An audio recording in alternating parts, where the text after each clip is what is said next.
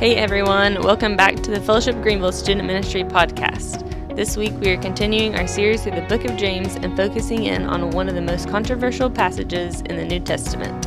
Faith without works is dead. Follow along as we explore what James is saying and what he's not saying by this phrase. Ultimately, he wants us to know the kind of life that should describe our faith. We hope you enjoy this message. Thanks so much for being here tonight. Again, welcome to Fellowship Greenville Student Ministries. My name is Matt Densky. I'm the student ministry pastor here. I'm so excited to be here with you. Why? Because I love you guys and I believe in your generation. I think God loves you guys and believes in your generation as well. I want you guys to know that you have a place to belong and you are loved here in this room. So thank you so much for coming tonight. And you've chosen a really, really great night to come. We have been going through the book of James. It's really a letter written by this guy named James, and he's writing to early believers, early Christians when this whole movement was going on, when it first started. James is the brother of Jesus. He literally grew up at home with Jesus, and so he got the inside scoop on what Jesus was like at home. But interestingly, as you guys probably know by now, James did not believe that Jesus was who he said he was when he was growing up. James didn't think that Jesus was God. James thought Jesus was kind of crazy. James thought, man, this dude's out there. Like, my brother's just such a weirdo. It wasn't until the death and resurrection of Jesus that we see James kind of begin to place his faith in his brother as Messiah. This was God in the flesh, and started believing him. James became a leader in the early church and eventually began to write this letter to early Christians who were experiencing persecution for their faith. Mainly in the city of Jerusalem. They were being beaten, threatened, killed, economically persecuted, targeted, all because of their faith in Jesus. And so the city of Jerusalem had kind of this mass exodus of Christians, and they're on the run, they're in hiding, and James picks up paper and pen and begins to write a letter to those people, encouraging them in the faith and giving them some action steps in the faith and reminding them of the amazing truths of the gospel and the faith of Jesus Christ. And so we've been going through this letter together, the letter of James, to those who say we believe in Jesus. And you guys have come on a good night.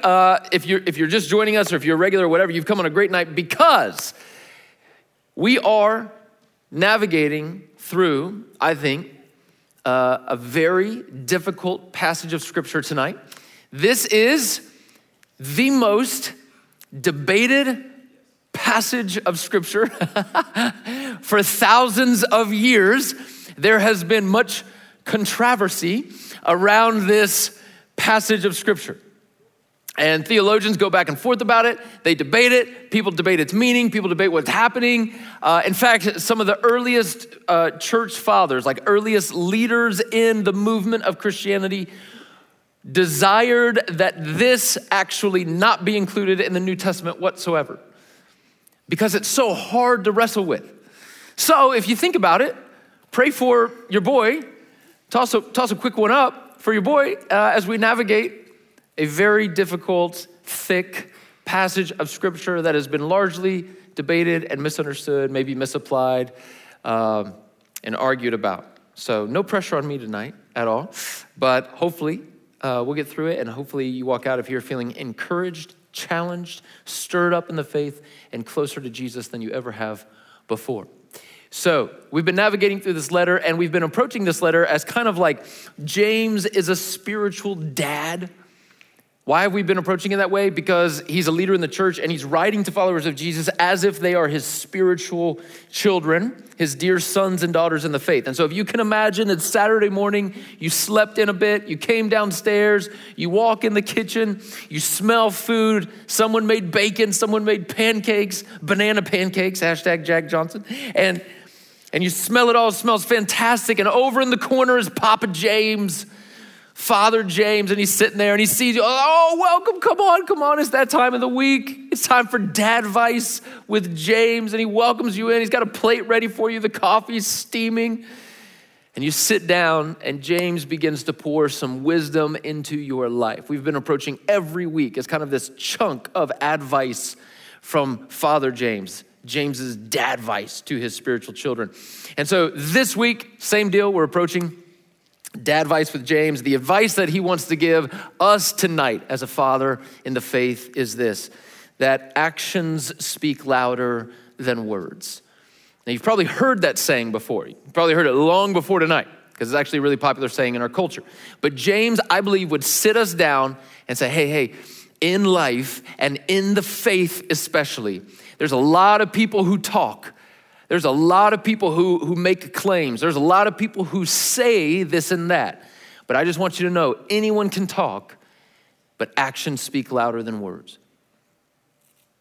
In life and in faith, anyone can say something, but if you want to know who the real ones are, look at their actions, not just what they say. This applies to life, and it certainly applies to faith as well. This is dad advice with James tonight. So you may be wondering, Matt, what is the controversy? Or if you're in the room and you're British, what is the controversy tonight? Shout out to my British brothers and sisters. If you're in the room and you're like, why is there so much tension around this passage? We're going to be in the second half of James chapter 2, verses 14 through 26. And this is the tension. If you look in your Bible, you see a little heading above that passage, you'll see something that might say faith without works is dead, or something along those lines.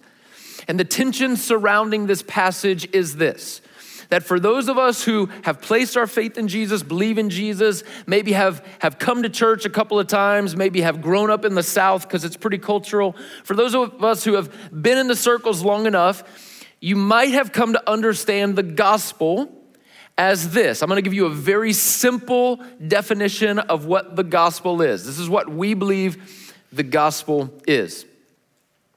Let's go ahead and throw it up on the screen. The gospel is you are saved by the grace of God through faith in God.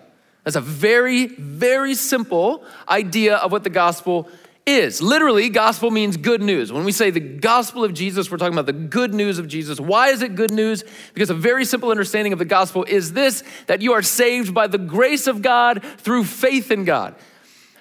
And that is good news. And if you've ever heard me preach about this before, whether it's at Epic or here on a Sunday night or somewhere, or you've ever heard anyone talk about the gospel in this way, this is what the gospel is. You are saved, you have received salvation by the grace of God, his mercy, his kindness, his goodness, his love, favor poured on you because of your faith in him.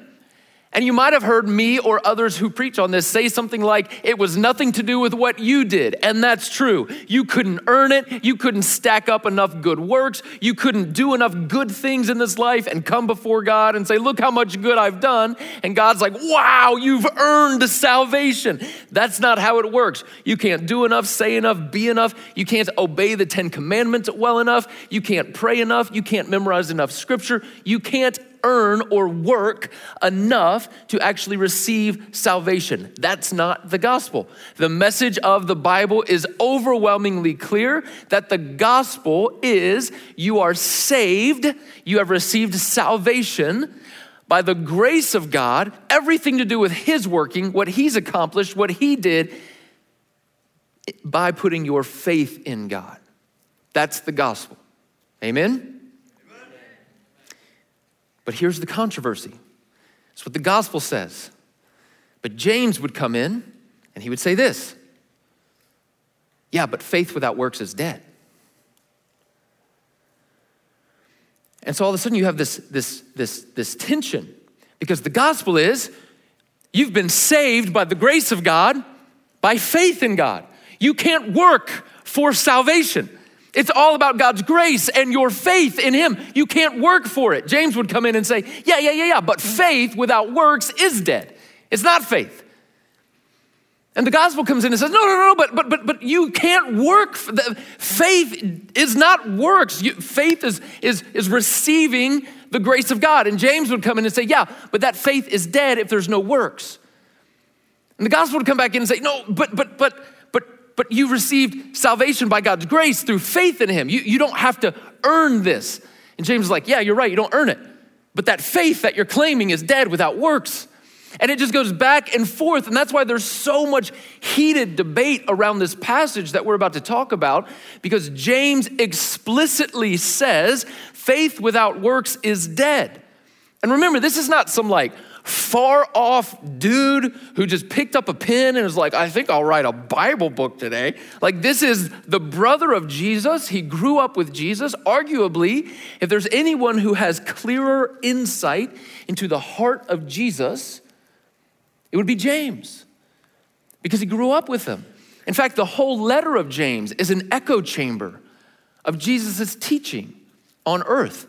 You can literally read James 1 through 5 and just see where Jesus has taught this in the Gospels. And James is just echoing and reminding us of what Jesus taught. And so the message of the gospel is, you can't work for this thing. It's all about God's grace and your faith. And James says, yeah, right. But faith without works is dead faith.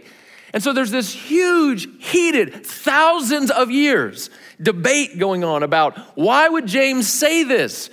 Because this doesn't sound like the gospel. And so there's all these different camps that have been created. Well, I think it means this, and I think it means that. And there's all sorts of back and forth. And so tonight, we're going to navigate this passage, and hopefully, by God's grace and God's Spirit, He'll give us insight into what I think James wants us to walk away with.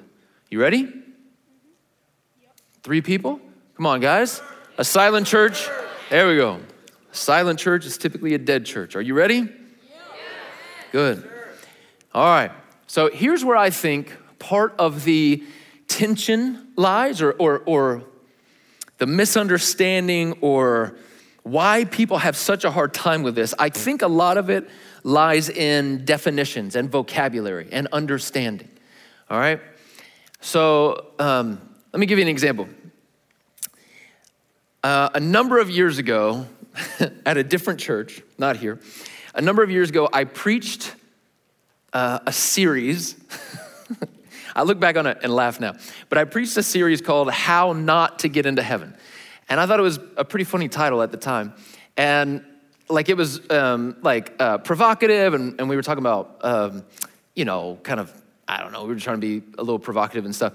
But one of the messages in that series was titled, and bear with me because I'm going to explain it, but one of the messages in that series was titled, Faith in Jesus Does Not Save You. It was the title of the message, okay? Now, as you can imagine, that's kind of like wait a minute, dude, that's like entirely wrong. And how are you a pastor? And how are you still preaching? And we titled that message that. And I remember when I was interviewing for my job here at Fellowship, my boss, Rob Marks, had a question for me. He said, hey man, I was combing through some of your old sermons on the podcast from your other student ministry. I couldn't help but come across this one sermon in particular titled, Faith in Jesus Does Not Save You. Believe it or not, we think faith in Jesus does save you. So can you help me understand like what you were talking about in that sermon? I said, sure, man, I'd be happy to help you understand. And I knew what he was asking, and thankfully he listened to it, and in the context of the sermon as a whole, it made sense. But my whole premise in that sermon was that our understanding of the word faith has been hijacked. In other words, our definition of the word faith has become this one thing that's different than how the biblical authors think about the word faith. Now, I know you won't believe this. This is going to be shocking to you, but the Bible was not written by Gen Z for Gen Z. I know that's shocking, okay? I know. It was actually written a few thousand years ago. And so one of the things we have to understand is the words they use and the way they're using them matter. And the way that the biblical authors use the word faith, or synonymous with belief, means certain things. It has certain implications that our American culture doesn't entirely adopt. And so here's what I mean. In American Christianity, faith is typically defined like this: belief that God is real, right?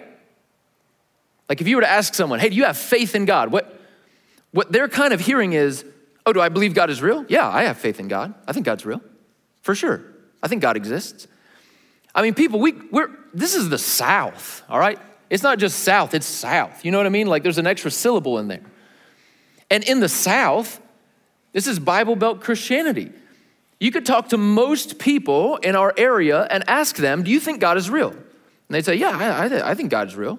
Because culturally, we've been taught that there is such a thing as a God. In fact, when I was 16 years old and I didn't believe in Jesus and I didn't have a relationship with Jesus, I still had this cultural understanding that God was real.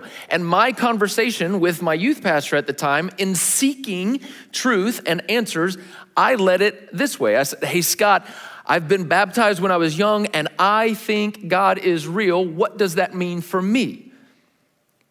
Most people in American Christianity, when they think about the word faith, they define it this way.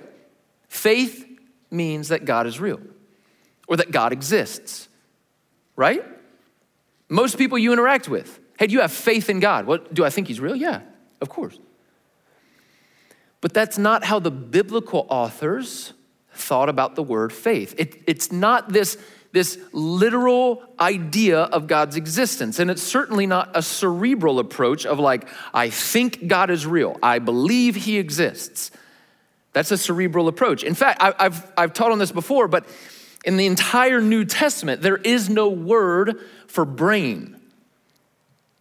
Like the way that Jesus taught and the way that New Testament authors teach about belief in God, it's not just brain belief, like I think God is real. Logically, we can deduce that. It's not just brain belief, it's the wholeness of our entire entity responds in belief. So not just here, but heart, hands, actions, life, all of it encompasses belief or faith. But culturally, we tend to think faith means that we believe God is real. He exists. Right? Right? Okay. Thank you, guys. But biblically, the word faith has a different definition. If we're talking the biblical understanding and the biblical authors and the way they use the idea of faith and belief, this is how the writers of the Bible understood faith in its definition. Faith is belief that God is real and responding to him in obedience. That's a biblical way of understanding faith. Is it believing that God exists? Yes. It would be hard to have faith in something you don't think is real. So the first half of that definition is still true. Faith is, I believe God is real and I respond to him in obedience. Those two together are how the biblical authors think about the idea of faith. Nowhere in the scriptures is faith taught like, hey, just believe in your brain that a divine being exists somewhere in a realm that you can't see. It's not ever taught that way. It's belief in this divine being who desires a relationship with us and responding to that belief in obedience to that being. That's the biblical concept of faith. But culturally, we've lost that idea. Culturally, we just kind of think faith means God exists, right?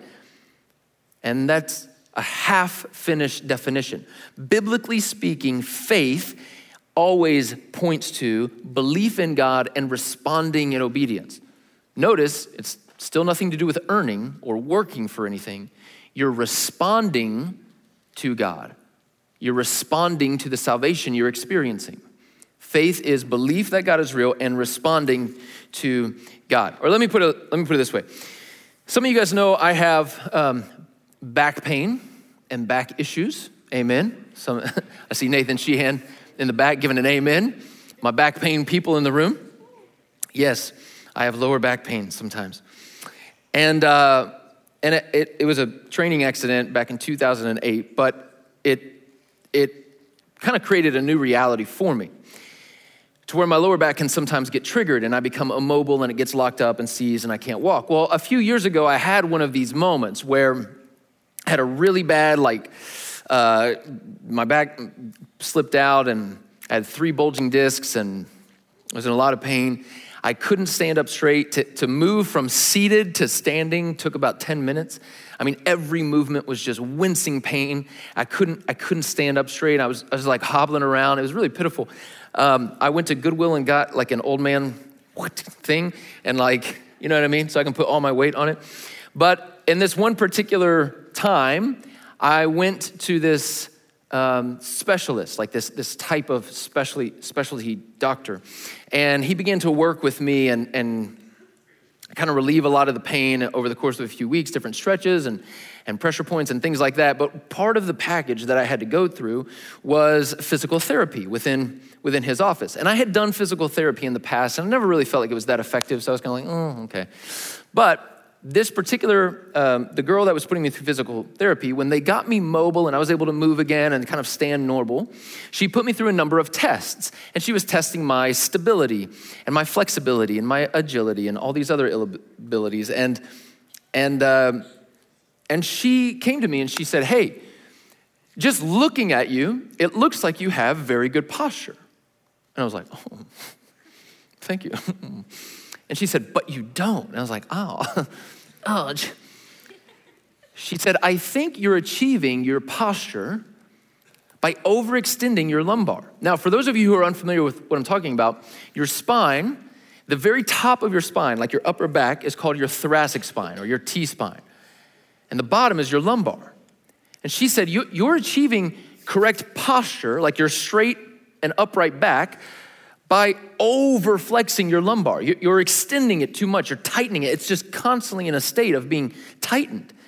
She said, what you need to do, we actually need to retrain your posture, which I know doesn't sound that difficult, but when you've just let your skeleton kind of settle into this way of being neutral, it's very hard. It takes conscious decision every second to retrain it. And what we ended up having to do was I had to learn how to relieve the tension in my lumbar by rotating my pelvic bone forward, like consciously thinking, okay, rotate my pelvic bone forward, and then my thoracic spine I had to bring up and back to achieve the same exact posture, but I was working different things to get there. So before I went to this specialist, if you were to look at me, you'd say, he has good posture. But internally, it was a mess. It was messing up all sorts of things and creating triggers for my back to spasm. And I had to relearn how to align my skeleton in different ways to essentially achieve the same exact look, but internally, it was all different. I had to unlearn and relearn. But on the outside, you wouldn't see much difference. And I think what James is doing is he is playing some vocabulary retraining with people who have fallen into the trap of thinking, you think faith means God exists. And on the outside, it kind of looks a certain way and you look fine. Oh, you have faith in God, that's amazing. But if we were to look inside, there's all sorts of things out of alignment and there's problems happening. And it spills out in your life every now and then. And James is saying, I want you to achieve faith in God, but I want you to know how this is actually defined. I want you to know what it really means, and I want to realign some things. And you may not notice that much of a difference on the outside, but the inside is about to experience a whole different set of alignment. James is helping us by rallying us around the idea of vocabulary. If you think faith means God exists, you're half correct, but you're missing a whole part of it. Faith means, biblically speaking, the authors of the Bible want us to know, faith means God exists and we respond to his presence in obedience because we love him and we're loved by him. That's faith. And so there might be some in here tonight whose faith needs to be kind of realigned. You need to adjust this and tweak that and you're achieving kind of a similar outcome, but inside you're moving things around.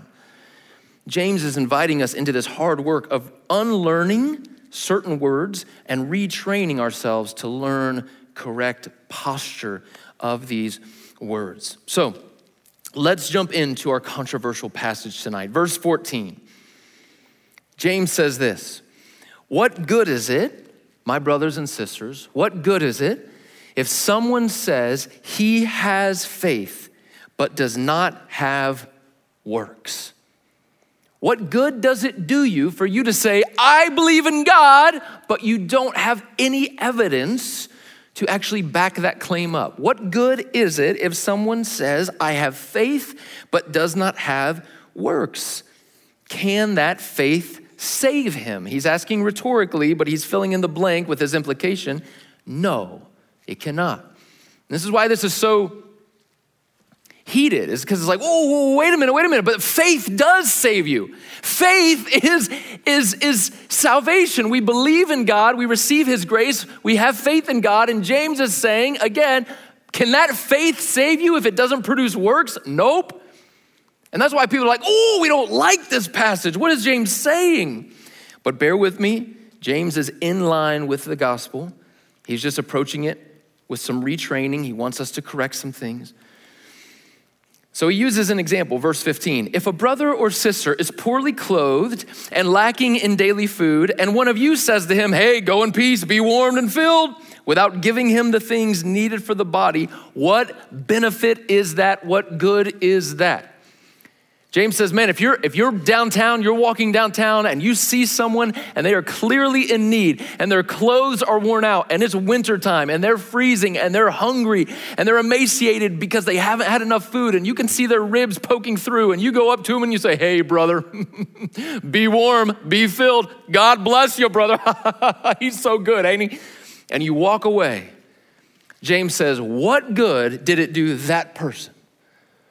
And I don't know if you've ever met Christians like this, but I have, where they will see someone starving and thirsting and freezing, and they'll walk up to them and hand them like a fake, like $100 bill.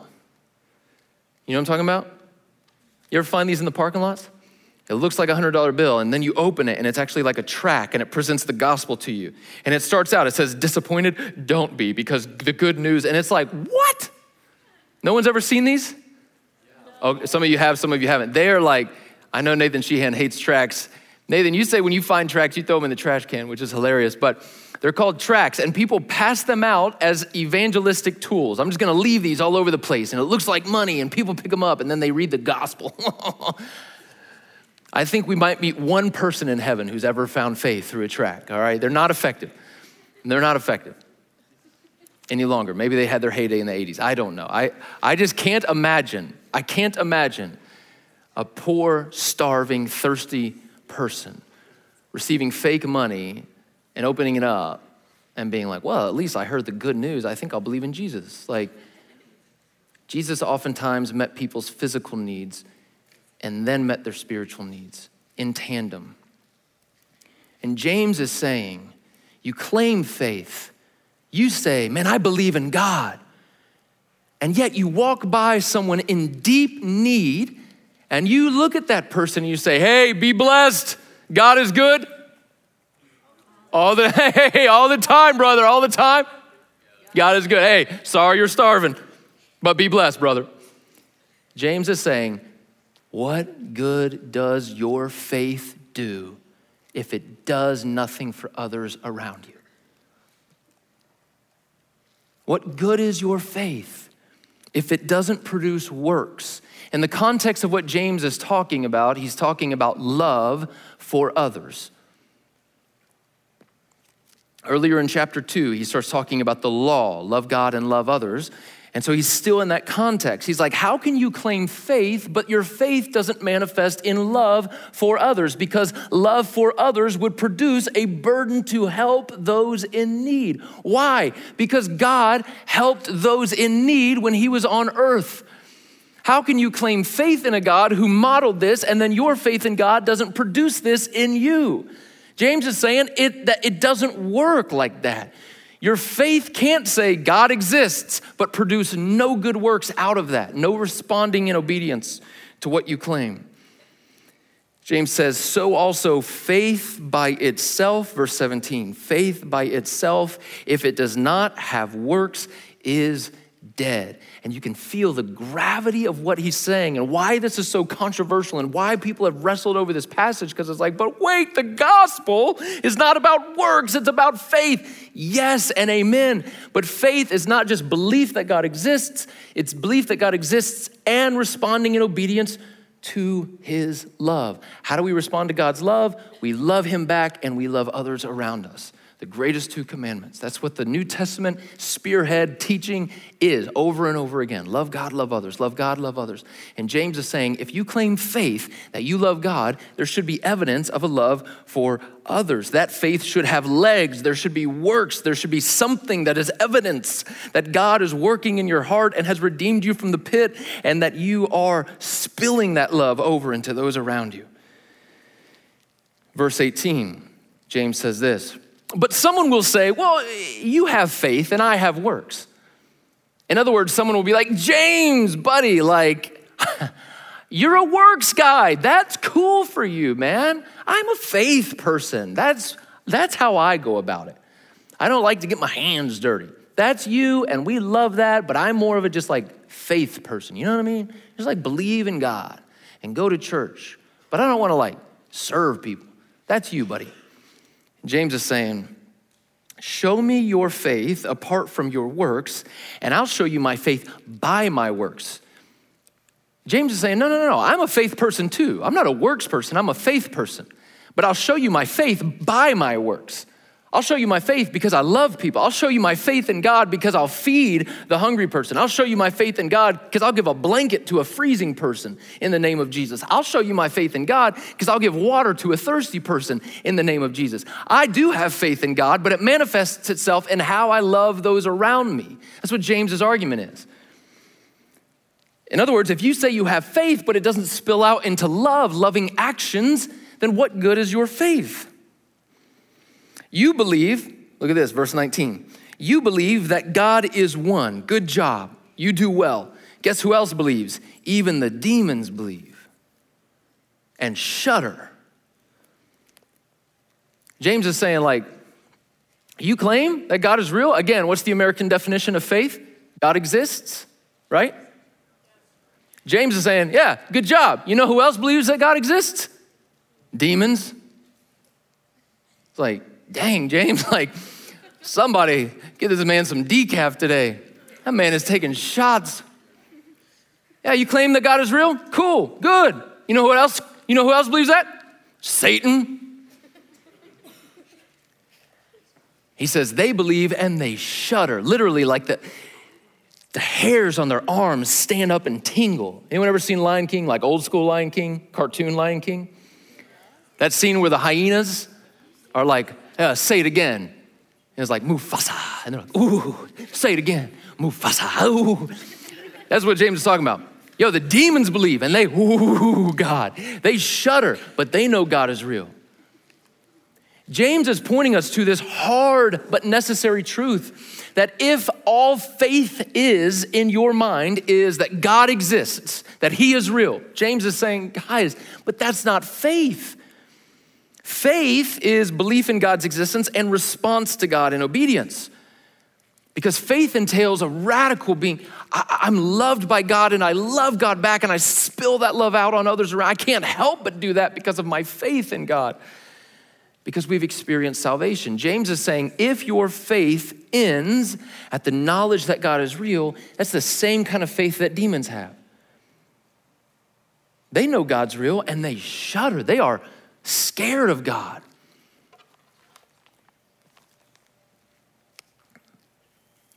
Do you want to be shown, you foolish person, that faith apart from works is useless? Now, James launches into two Old Testament examples, because remember, he's writing to Christians in Jerusalem, primarily a Jewish audience, who have been steeped in the Old Testament. And so he uses two examples to show that faith was never by itself a cerebral approach to God. It was always in tandem with a response to God. I believe in God and respond in obedience. That's faith. I believe in God and respond in obedience. That's faith. And he uses two examples to prove this. He says, all right, do you want to be shown that faith apart from works is useless? Was not Abraham, our father, justified by works when he offered up his son Isaac on the altar? So if you go back to the book of Genesis, chapter 22, God speaks to Abraham and he says, Abraham, I want you to sacrifice your son. And it's kind of like, oh, what is happening? What's this passage about? And God is inviting Abraham into this monumental moment of trust and faith. Now, ultimately, Abraham God spared Abraham's son Isaac because of Abraham's faith. God was pulling Abraham into this deeper relationship of, do you trust me? Do you believe in me? Do you have faith in me? You do? Great. Let me see it. Let me see it. Let me see it. And James is using this example. Was not Abraham, the father of the Jews, was not Abraham justified by his works when he offered up his son Isaac on the altar?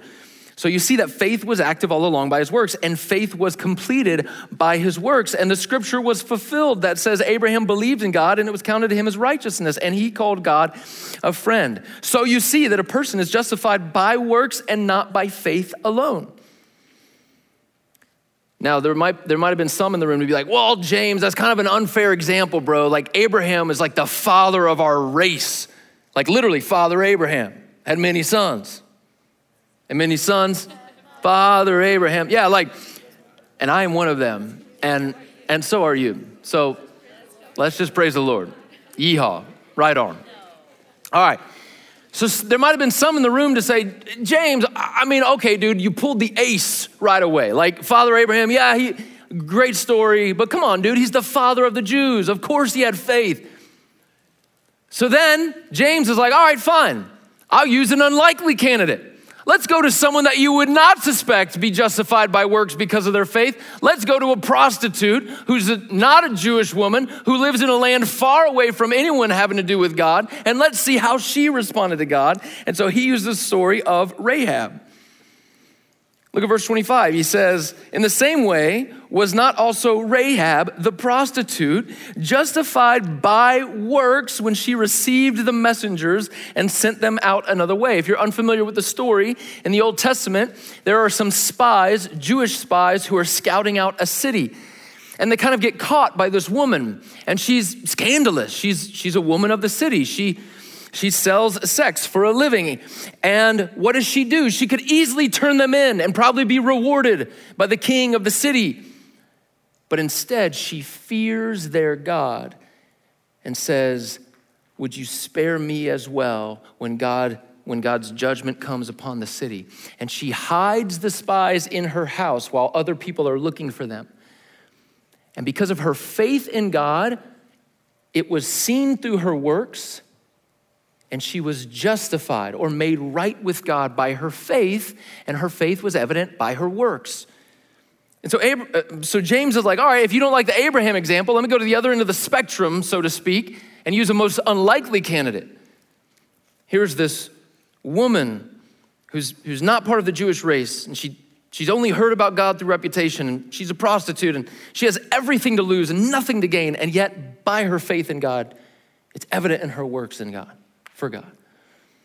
And James says, she was justified by works when she received the messengers. Verse 26, for as the body apart from the spirit is dead, so also faith apart from works is dead. So this is a thick passage, a difficult passage. So here's what I want to clear up. I want to clarify some things. Is James saying that we have to work for our salvation? No. As clear as I can say it, as explicitly as I can say it, no, James is not saying that, nor do I think he believes that. What James is saying is that real faith, true faith in God, always results in responding to that faith or responding to God, typically through loving others, serving others. That's what James is saying. And so there might be some that say, yeah, but Matt, we're saved by faith alone. James would say, yeah, you are. But make sure that faith doesn't just mean you think God exists, that faith is actually responding to God in obedience. Yeah, but Matt, we don't earn salvation. James is not saying you do. He's simply saying that if you truly have salvation, the overflow of the love of God will spill out in your life, and there will be evidence. People will know that you are a Christian based on how you live. Why? Because the dad vice this week is actions speak louder than words. Anybody can claim to be a Christian. Anybody can say, yeah, I believe in God. I have faith in God. But actions speak louder than words. In other words, what James is holding up in front of us is, hey, if I were to visit your schools, if James were alive today, if he were in the room today, and he were to say, if I were to visit your schools, and I were to ask about you, and I were to say, hey, is that person a Christian? What would the other students at your school say? And why? If I were to go to your friend groups, like your closest circle, and I were to ask them, hey, you know your friend, are they a Christian? What would they say about you? And why? Why would they say that? If I were to go to your family, if I were to be invited over for dinner and I were to raise this question around the dinner table and I was to say, hey, is your son or is your daughter a Christian? What would your family say about that? And why? James is saying, look, if you have faith in God, it should be so evident in your life that your faith is real. If you have faith in God, there should be absolutely no, people should be able to look at your life and be like, dude, there is so much going on there. Look at how God is working in that person. They love other people. They serve other people. They are responding to salvation. James is saying faith without works is dead. If there's nothing coming from your faith, then James is pointing to your faith and saying, I'm not sure you understand what this faith is about.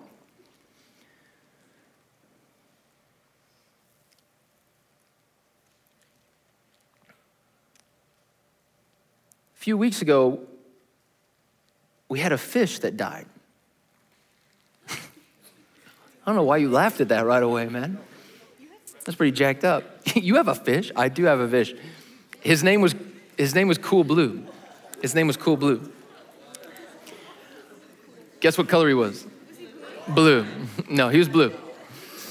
Go Sasa. And he died. And, it's one of those interesting things. It's like, oh man, do we not tell the kids? And, just one of those conversations no, death is good for them. They need to know how the world works. Ultimately it's good in the long run. How do we approach this? So I did what any decent human being would do. I gave him a toilet burial.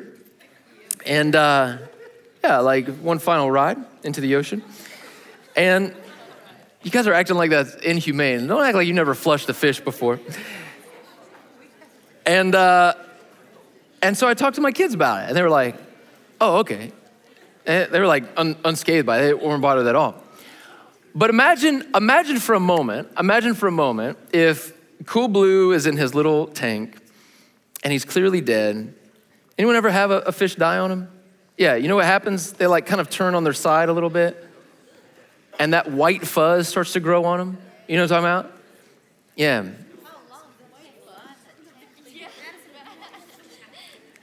He was only dead for a few months, Evie. Give me a break. And he's kind of on their side, that white fuzz is growing on him. But can you imagine if I had come to my kids and been like, guys, we still have a fish. Look at Cool Blue. He learned a new trick. Can you imagine how jacked up that would be? I know, it would be terrible. But what if I would claim that? Guys, we still have a fish. Don't fret, he's still a fish. A few months go by, he becomes encased in the white fuzz. You can't even see his fins anymore. And I'm like, guys, don't worry, he's still a fish. We have a fish. Great, did you feed him? You did? Great, we have a fish. Got to change his water. A few more months go by and you see a little skeleton maybe floating. I don't know if they deteriorate at that pace. I don't know. But I'm still telling the kids, he's doing great. Look at Cool Blue. He's hiding in the plant. Look at him. He's so shy. Tap, tap, tap. Technically, we do still have a fish. Technically. But you would look at me and you'd be like, oh, dude, that's not okay at all. That's not how this works. This is traumatizing to these kids, man. But technically we had a fish. But you would say, but dude, your fish is dead. No, I know he's dead, but we still have a fish. Look at him. Yeah, but it's a fish, but that's not a fish, bro. That's not how it works. No, he is a fish. I know what a fish is. The gills and everything. Yeah, but he's dead. Yeah, but he's in there. I know, but he's dead. Yeah, but he's still in the water. I know, but he's dead. Yeah, but we still put pellets in there. Yeah, but he doesn't eat them. I know, but he's still a fish. I know, but he's dead. This is the argument that James is trying to provoke in us. That if we treat our faith the same way, it doesn't make sense. And yet, when it comes to our faith, that's exactly how so many people treat it. Hey man, it just doesn't seem like you're pursuing a relationship with God. I know, but I have faith. I know, but it just doesn't seem like it's alive. I know, but I have faith. I know, but it just doesn't seem like you're allowing the Spirit to work in your life. I know, but I have faith. I know, man, but I just don't see like much fruit. I don't see much evidence. Like I don't see you responding to the Spirit and when he convicts you, and the life you're living doesn't seem to line up with the things Christ taught. I know, but I have faith. I hear you. I'm just struggling to wrap my mind around like, how? I have faith. I get that, but like, I just don't see the vibrancy. Like, do you know that God loves you? I have faith. Okay, are you responding to God's love by loving him in return? I have faith. I know, but like, oh man, you're such a jerk to everyone around you. Like, you don't feel stirred up to love others or to help others or to serve. I have faith. Okay, but this just doesn't feel like, you'd look at me and my fish and be like, dude, that is like crazy weird. And yet we treat our faith that way. And James is saying, hey, I love you enough to tell you this, that actions speak louder than words. Anybody can say it, but faith without works is dead. It'd be like if I put a chair right here in the room and I look at you and I say, hey, I believe that this chair could hold my weight, but I will never sit in it. You'd be like, what? I don't know, man. I just don't want to sit in it. But do you believe? Do you have faith in the chair? I do. I know it could hold my weight. I just don't want to sit in it. But so you like don't have faith. No, I do. I absolutely know it could hold my weight, but I'll never sit in it. And James is saying, that's not faith. You're claiming something that you're not actually living out. Faith is not just belief that God exists. Faith is believing that God exists and responding to him in obedience by loving God and loving others. Primarily, those are the greatest two commandments. So here's the deal. Does faith alone save you? Yes, it does. Faith in God by his grace saves you. That is true. But James might come along and say something like this. Faith alone saved you, but faith that is alone shouldn't be used to describe the saved you. Faith alone saved you, but a faith that is alone shouldn't describe a saved you. Remember, he's writing to those who are claiming, we believe in Jesus, we follow the way, we are Christians. And James is observing their life and saying, but guys, you're saying that in word only, and there's zero evidence that you actually mean this.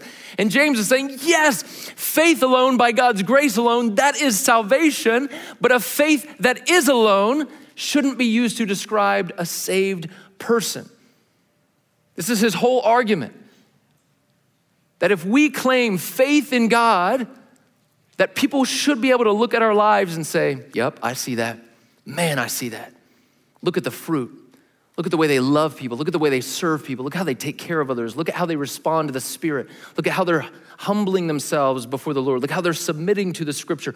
Look at how they're responding, not earning. Look at how they're responding to the salvation they've received through their faith in God. James is not teaching works save you. He's teaching works flow from a saved you. Does that make sense? Faith alone saved you, but a faith that is alone shouldn't describe a saved you. Because faith without works is a dead faith. So James is stirring us up, stirring me up, stirring you up to say, man, God loves you so much. God loves you so much. And if you have faith in God, we respond to God's love by loving him in return and loving others around us. And that is how faith gets fleshed out in our lives.